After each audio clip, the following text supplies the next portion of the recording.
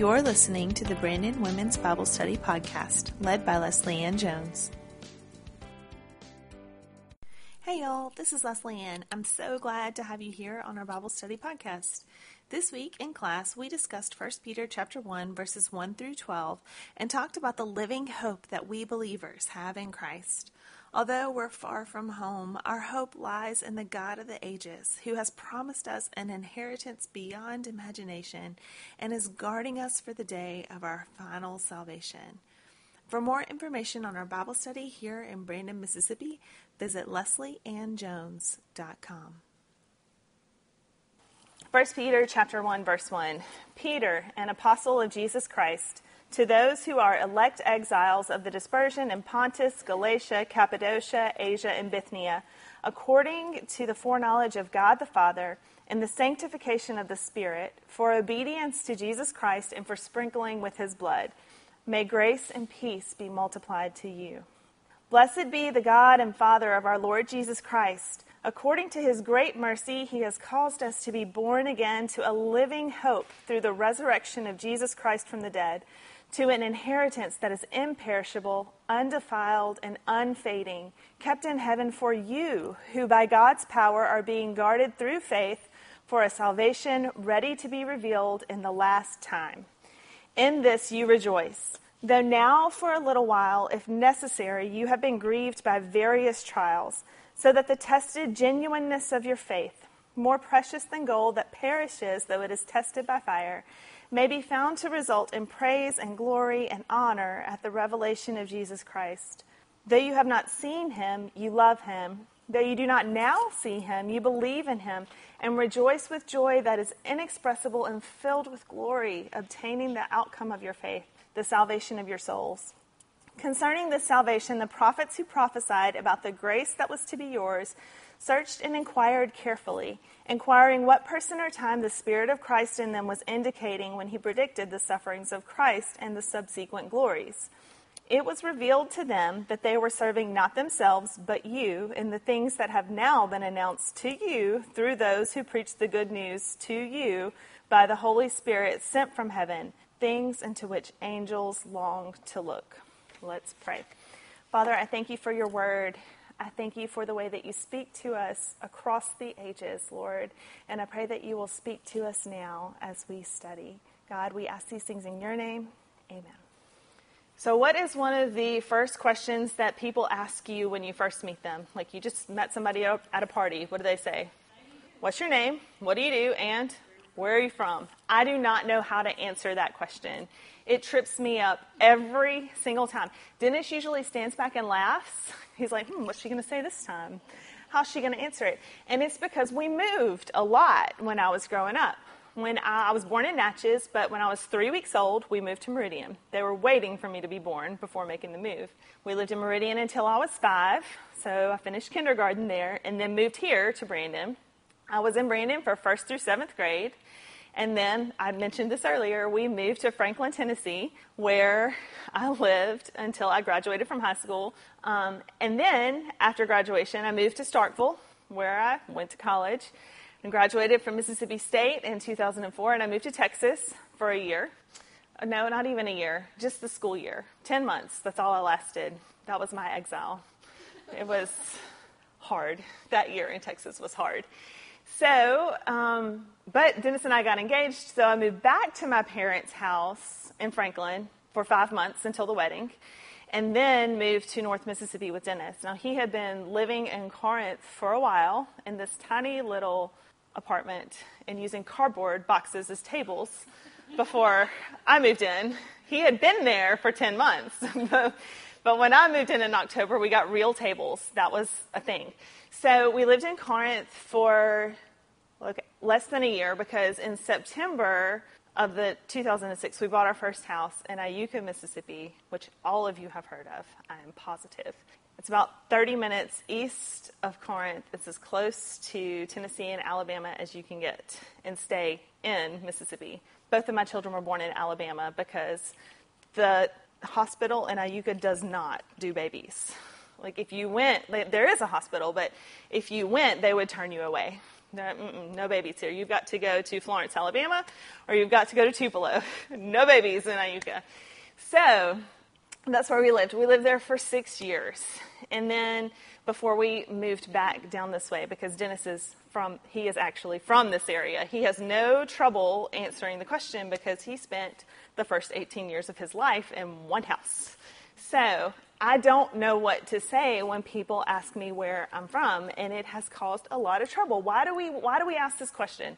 Why do we want to know where people are from? What does it tell us?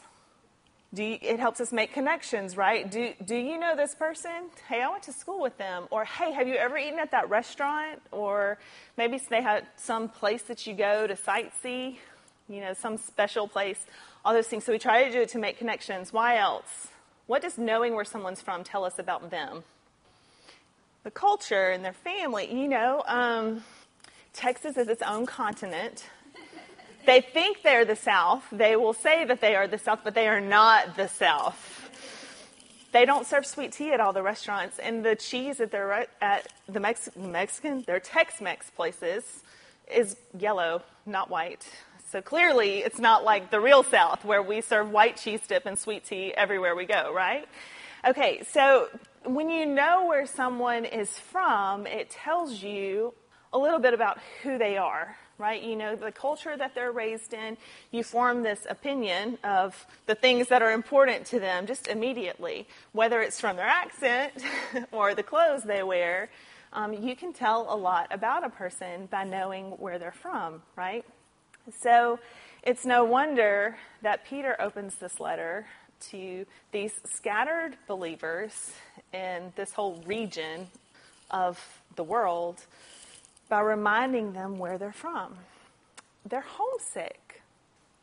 And he wants them to remember not just who they are, but also what God has done for them and what that means while they are away from home. So in this time that you are spending here in this place that's not your home, first of all, remember who you are, remember where you're going, and that will carry you through. And so that's what he's doing for them. It's what they needed to hear.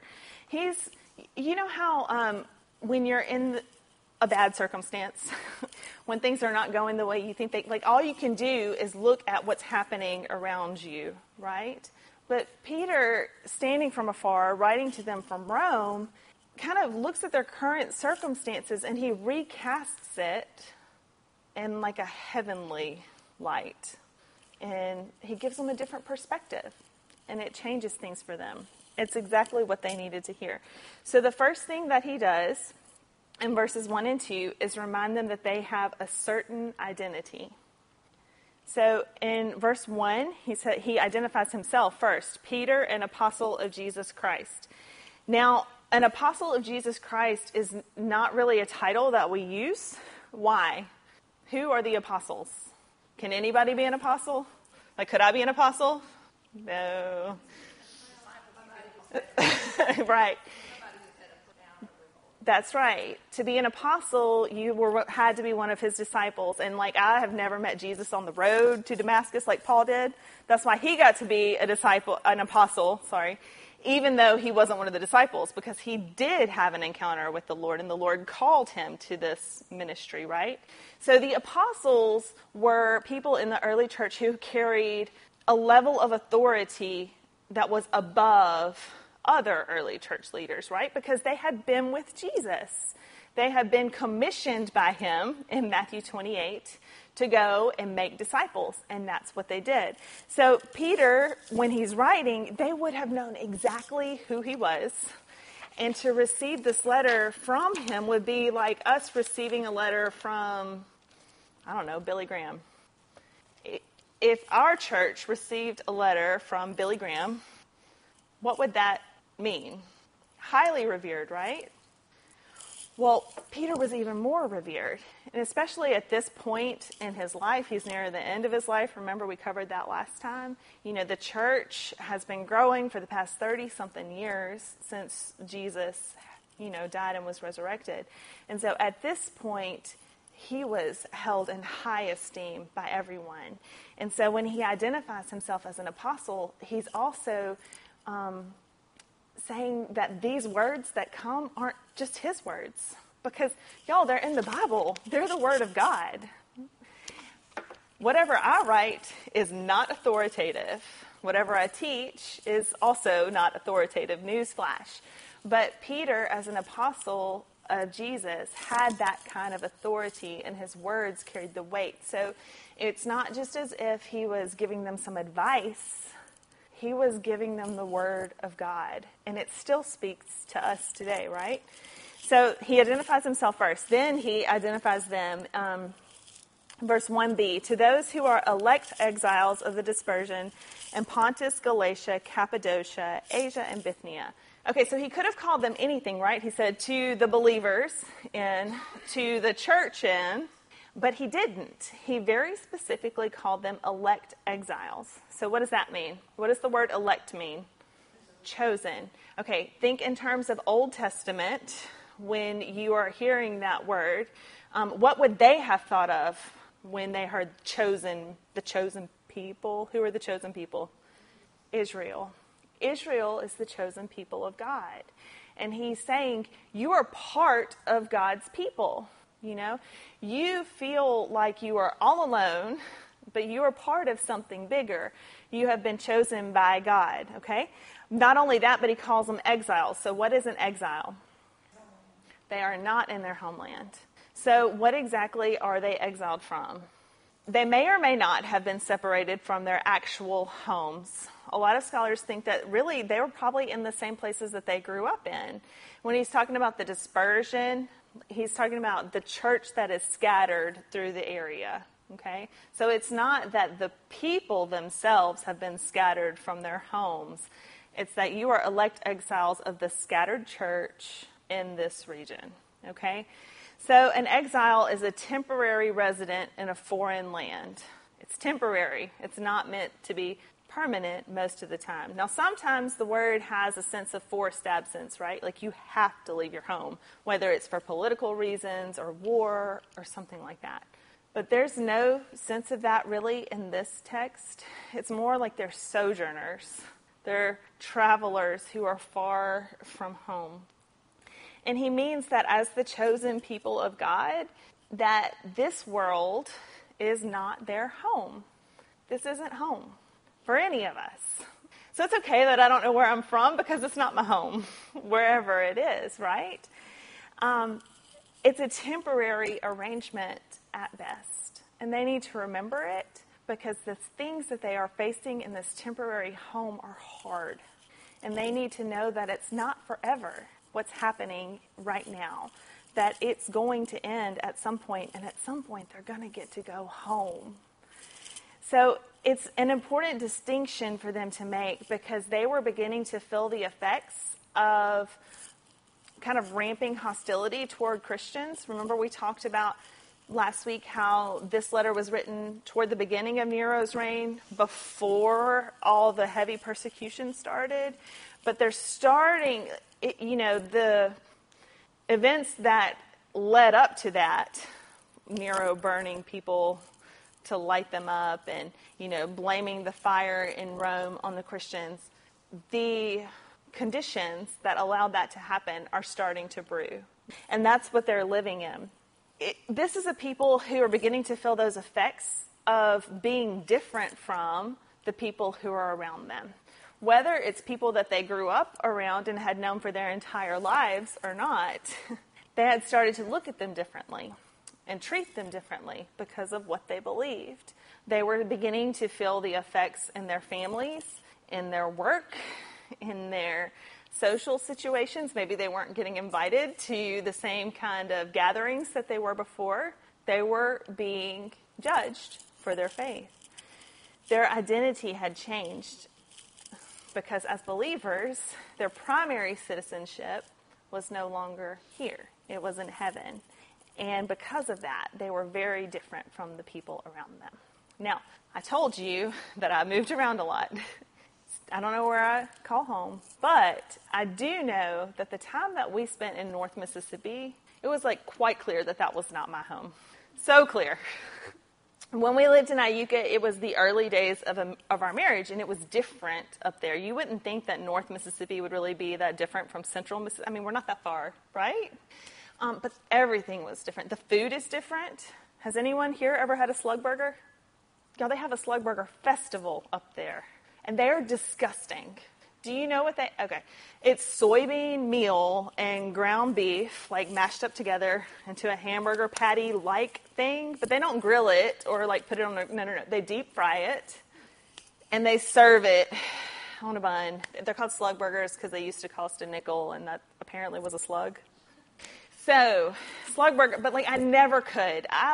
Dennis and I went to the slug burger festival the first year that we were up there, and I saw them making them. They had this big 5-gallon bucket of, the mix, batter, whatever and they had this ice cream scoop, and they would like scoop it out and slam it down on the surface of their table, and then they'd get the spatula and flatten it out and then fling it into the deep vat of oil, and I was like, nope, can't do it. So the slug burgers, when you ordered a barbecue sandwich up there, you had to tell them that you did not want slaw on it. Like, it came with it. It wasn't like an extra added. Like the first time I ordered a barbecue, I was so disappointed when it came with the slaw on it. I was like, what is this? Why is there slaw on my sandwich? I didn't order that. So you had to tell them, do not do that. I do not want the slaw. I'm kind of a picky eater. No coleslaw for me. So, like, the food was different. And then, Dennis and I were newlyweds, which we were some of the first in our friend group to get married from college. We got married about a year after we graduated. And then the very next weekend after we got married, the second couple in our friend group got married. And then a few weeks after that, the third couple. So we had all just gotten married. Everybody was having their first jobs. We're settling into life as newlyweds. But in Iuka, we were the only people in our Sunday school class who did not have children. And I'm talking like there were people my age who had 3 children already. And I thought, what did you do? So it was just very different. Now, some of them are my very dear friends even today, but it was just different, y'all.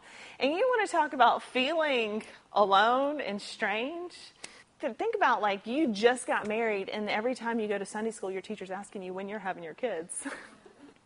We knew we were outsiders the whole time we lived there. It was things big and small the whole time.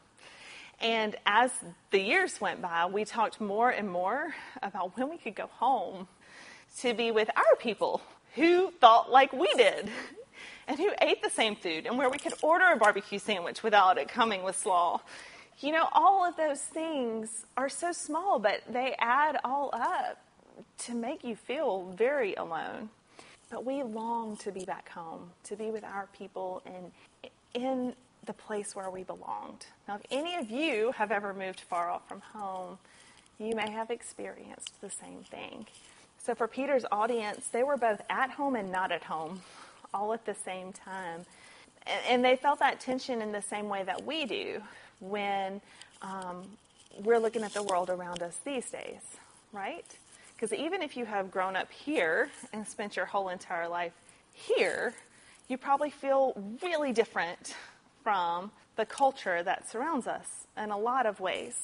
Because just like they were experiencing a rising hostility toward Christians, so also are we. Whether it is in the media or at work, the things that you can and cannot say if you happen to work in the education system. Just think about the ways that we are not at home here, and it is becoming apparent, right? So just like them, the choices that we make, the values that we hold dear, the things that we do or don't do, mark us as different from everybody around us. And different is not easy. It never is. Just ask a teenage girl. So right here at the beginning of the letter, Peter's reminding him and us that even though they don't belong where they are, where they find themselves in this point in time, they belong somewhere that is altogether better. And that place is their true home. And he's also saying that however alone they may feel, they aren't. They're part of something bigger. They are the chosen people of God. They are part of the church that is scattered across this region, and he is doing something in them. And that's where they belong. Okay, that was a long time on verse 1, right? But y'all are getting nervous. Okay, verse 2, according to the foreknowledge of God the Father, in the sanctification of the Spirit, for obedience to Jesus Christ and for sprinkling with his blood, may grace and peace be multiplied to you. Okay, so let's pay attention to what Peter is doing here. In your homework, it pointed out that all three persons of the Trinity are mentioned, right? We have God the Father, God the Spirit, and God the Son, and they are all working together with a common goal, right? You have been known and have been known by the Father, not just now, but since before time began. The Father has known you. You are being sanctified by the Spirit. That means that you're being made holy by his work in your life.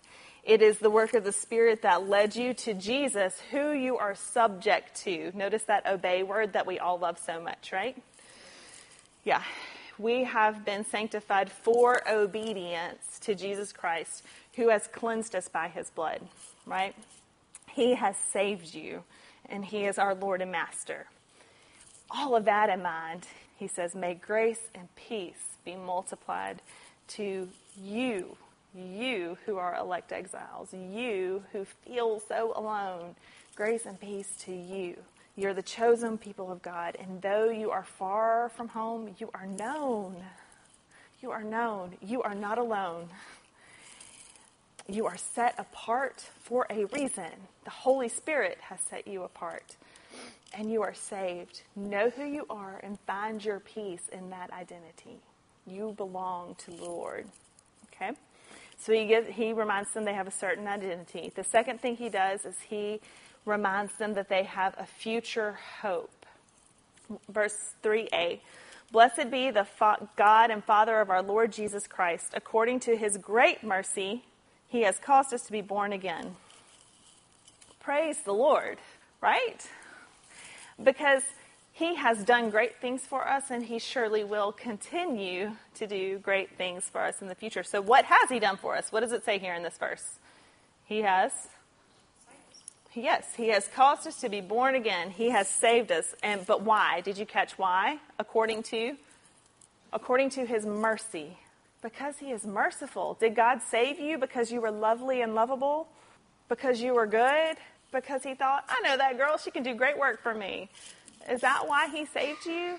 No, it has nothing whatsoever to do with you. How's that make you feel? It sounds a little bit harsh at the beginning, but y'all, there is such freedom there because it's not dependent on us. It is dependent on him. Our salvation is entirely dependent on God's mercy, and he does not change. He is forever merciful, and he has given us that mercy and given it freely. And because of that, we who believe are given a brand new start. We are born again into the family of God. We are given a new birth certificate with a new father listed right there for everyone to see. And as children, what does that mean? What do children do? They inherit. So we have been born again to a living hope through the resurrection of Jesus Christ from the dead. The hope that we have as believers is every bit as alive as Jesus Christ, who is where? He's in heaven, sitting at the right hand of the Father, the Lord God Almighty of heaven and earth. He is there. He is alive. Okay, so what is Peter getting at here? Why does it matter? What does he mean by living hope? So what is the difference between something that is alive and something that is dead? One's alive and one's dead. Okay, let's list the characteristics of a living thing. A plant, for example. It's responsive. If you plant a seed, what happens? It grows. And it grows bigger and stronger, we hope, right? The larger it grows, the thicker the stem grows, the more able it is to withstand whatever comes against it. So living things grow in strength and maturity. They flourish. They produce fruit. all of those things, right? So for our hope to be alive, what does that mean? It's growing. And it does produce things in us, right?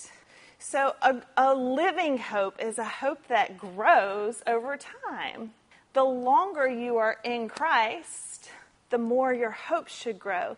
And this is one of those reasons why the older saints seem so secure and looking forward to their heavenly home, because they've spent a lot longer looking forward to it and hoping for it than we have. The longer we are in Christ, the sweeter it sounds. He is alive, and so also is our hope. So what is our hope for? To an inheritance. So what has to happen for you to inherit something? You have to be in the family, yes, a close relationship, absolutely. But you have to be in the will. But what has to happen before the will gets read? Someone has to die. Someone has to die. And so when it comes to inheritances, at least earthly inheritances, they are both a great blessing, but they're usually tinged with sorrow. Because even though you have this great, wonderful earthly thing, whether it is a home or money or property or your grandmother's diamond wedding ring, whatever it is that you have inherited, it cannot replace the person that you lost. But our heavenly inheritance is different because Jesus did die. And it is his death that allows us to claim the inheritance. But he's also alive. And part of our inheritance is being alive with him in heaven. It's part of it, right? So Peter uses 4 words to describe the inheritance. He says the inheritance is imperishable, undefiled, and unfading, and that it is kept in heaven for us, okay? So imperishable, that means that it's not going to rot. It's not going to rust. It's not going to be destroyed. It's not going to, go rancid or go bad or any of those things. It will always be good. Undefiled, it's pure. It's perfect. It's spotless. It is unblemished. Unfading. It's not going to fade with time. If you've ever looked through like an old photo album, especially, or like a picture that's been sitting on display for years and years and years, it's not nearly as vibrant as it used to be. This is the opposite of that. Our inheritance is unfading. It doesn't lessen. It's not diminished with time. It is every bit as vibrant as it was, or as it has been since the beginning. And then the last thing is that it is kept in heaven for us. Thank the good Lord, because I don't know about you, but I just don't trust much for sticking around in this world. In heaven, it is safe. It is guarded by the Lord. He has set it aside for us. And the hope is that one day we're going to return to this heavenly home. And when we do, this unimaginable inheritance is there waiting for us.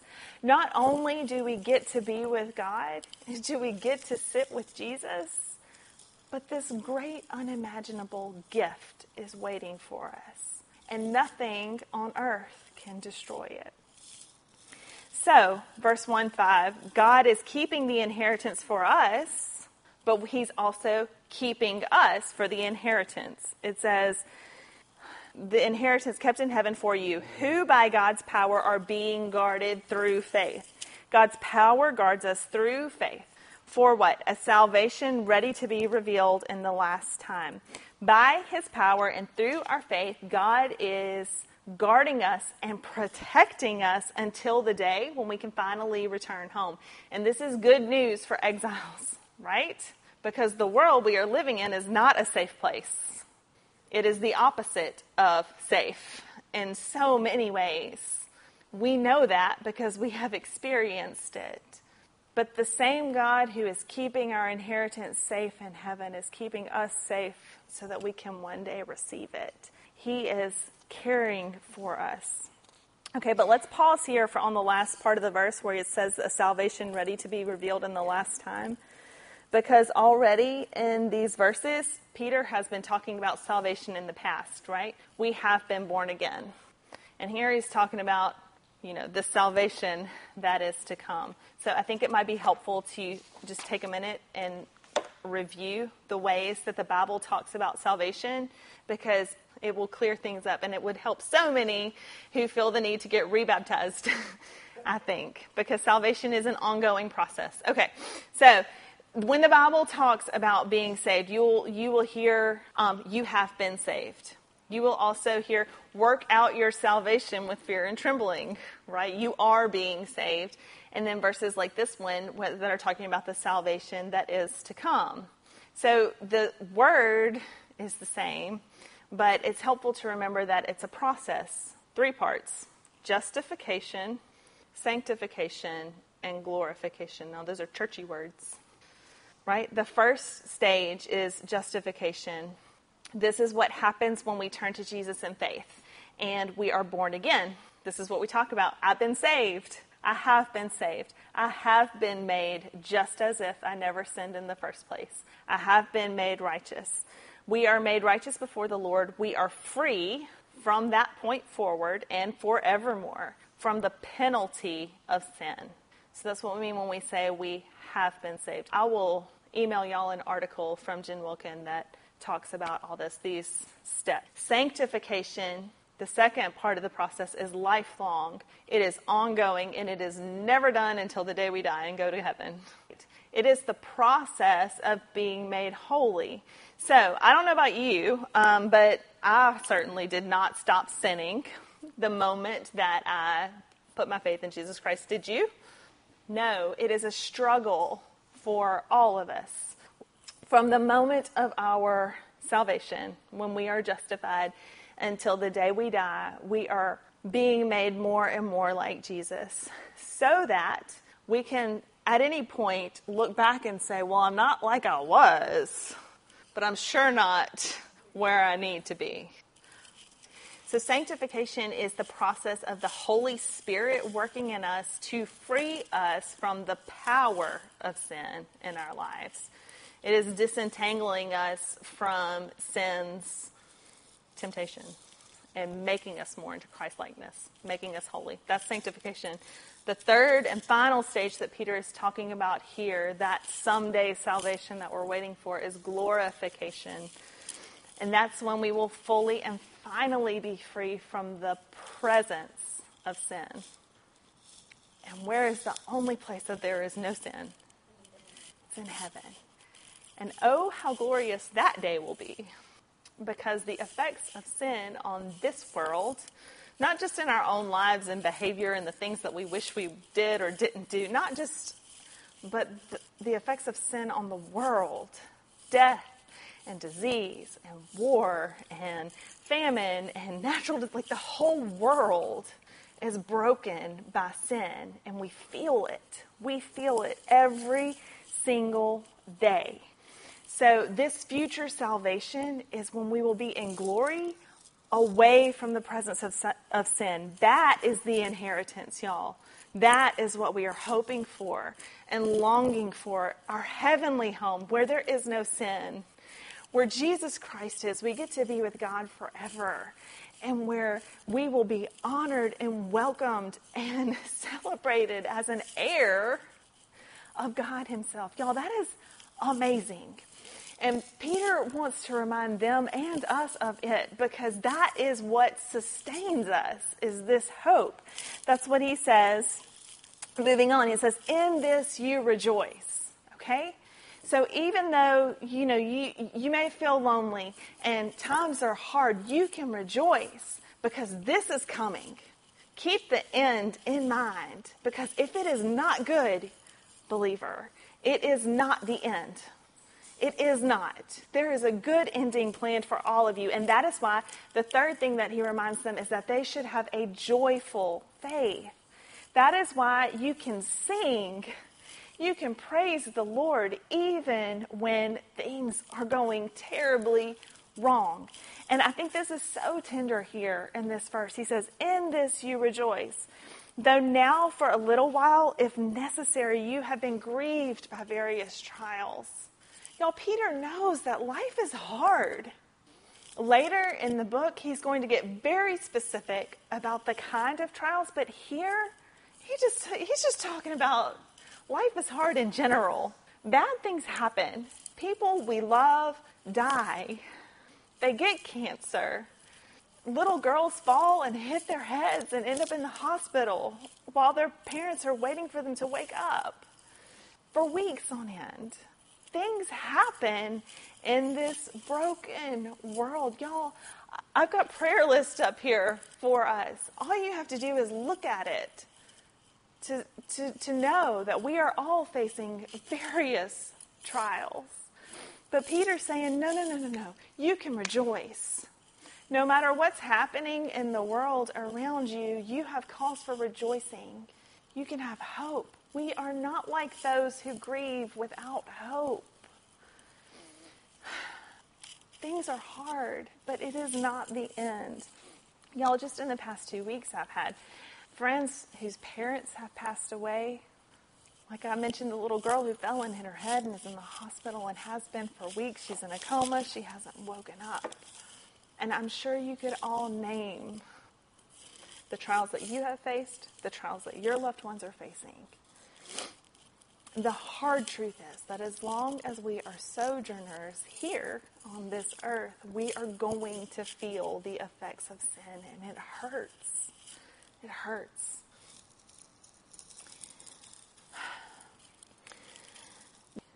But there is something so beautiful and astounding, really, about someone who has walked through that kind of hardship and can still praise the Lord. It is the greatest testimony to what Jesus Christ has done for us in this world. To be able to face that darkness and sing anyway, because you know that the dawn is coming. It's coming. So no matter how bad things may be right now, if you belong to Christ, you can know that if it is not good, it's not the end, right? As surely as the sun will rise and dawn will come, so also will this pass. So what's the outcome of these fantastic trials that we face? We all love to be tested, right? What's the outcome? In 1:7 it says, the tested genuineness of your faith, more precious than gold that perishes though it is tested by fire, may be found to result in praise and glory and honor at the revelation of Jesus Christ. For us personally, our faith is made purer, stronger, more genuine. All that extra fluff that we like to add on is just burned away, and it's stripped down to its invincible core. Because it says here that faith is imperishable, just like that inheritance. It is eternal, that faith. And it is strong. But in addition to that, praise and glory and honor come from it. God is glorified when we have faith during those trials. His name is made much of when we can stand in that darkness and sing his praises. For him, yes, but also for us, I think, when it's talking about the revelation of Jesus Christ that is to come, because this whole passage is about the rewards of faith, right? So not only is Jesus glorified, but we also, on the day of judgment, will be honored and commended for our faith and for what we did during those hard times now. Okay, we are going to wrap this up quickly. Okay, verses 8 and 9. Though you have not seen him, you love him. Though you do not see him, you believe in him and rejoice with joy that is inexpressible and filled with glory, obtaining the outcome of your faith, the salvation of your souls. Peter, who has seen Jesus, Peter, who did know Jesus, who walked with him and talked with him and ate with him and traveled with him and did all those things with Jesus, is marveling over the faith of people who have not. Why? Because Peter knew Jesus and he denied him. You remember that?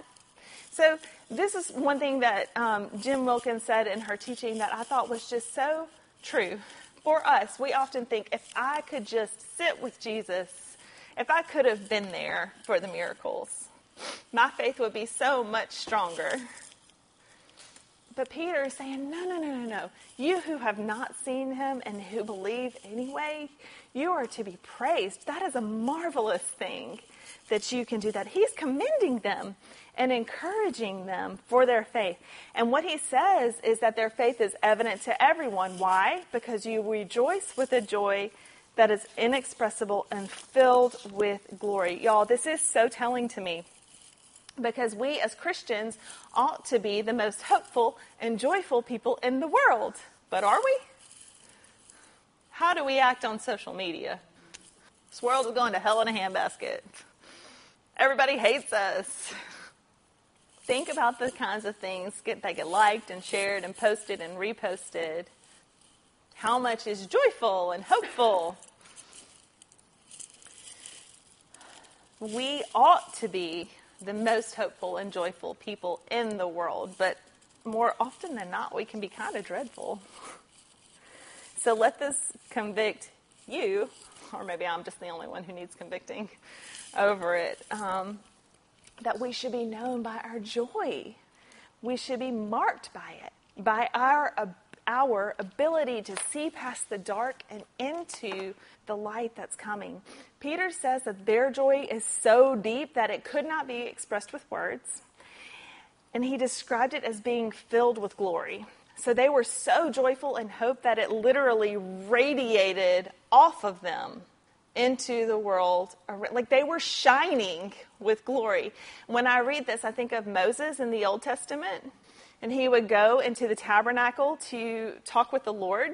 And he'd spend, I don't know how many hours in there talking with God, which let's just say that's kind of scary, face to face with the glory of God. But Moses did. But what happened when he came out? He glowed. He glowed with the glory of God. He had been in the presence of the Lord, and people could tell. So here's the question. Can people tell from your life that you have been in the presence of the Lord? What are you radiating out there into the world? Is it the glory of God, the hope of Christ, the joy of our salvation? Or is it something else? The last section, which we all love, these last 3 verses, they're so clear. I call this section a privileged time, okay? So they have a certain identity, a future hope, a joyful faith, and they are living in a privileged time. Verses 10 through 12.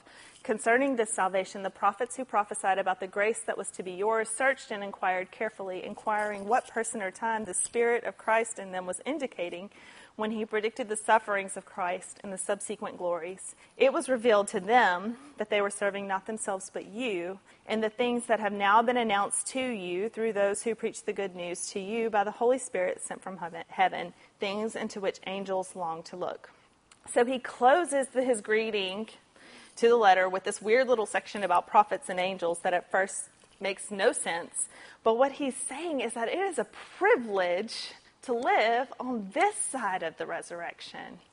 The prophets in the Old Testament, the whole entire Old Testament, have you ever noticed how much of your Bible is made up of the Old Testament?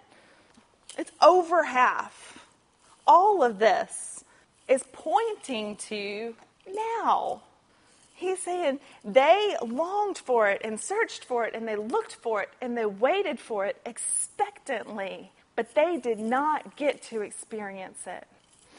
And the Spirit foretold it all those ages ago.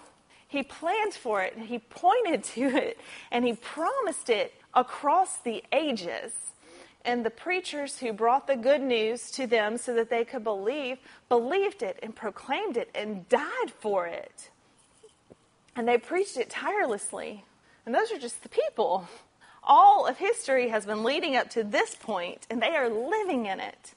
Even the angels, Peter says, wish that they could understand it, but because they have never sinned and they have always been in the presence of the Lord, they don't know what it's like to be separate from him. They don't know what it's like to be exiled in this world apart from the Lord that is ravaged by sin. So they cannot begin to fathom what a gift the gospel is and the marvelous grace that God has given to us. because they have no concept of what it would be like to be apart from the Lord. The fact that we are joint heirs with Jesus is a privilege beyond all imagining. And that is what Peter wants them and us to know, to recognize who you are, whose you are, where you are at this point in God's story, and then let that truth with a capital T and that hope that is alive sustain you and carry you through this dark time that we're living in. Because if you want to make it through the darkness, you got to be looking forward to the dawn.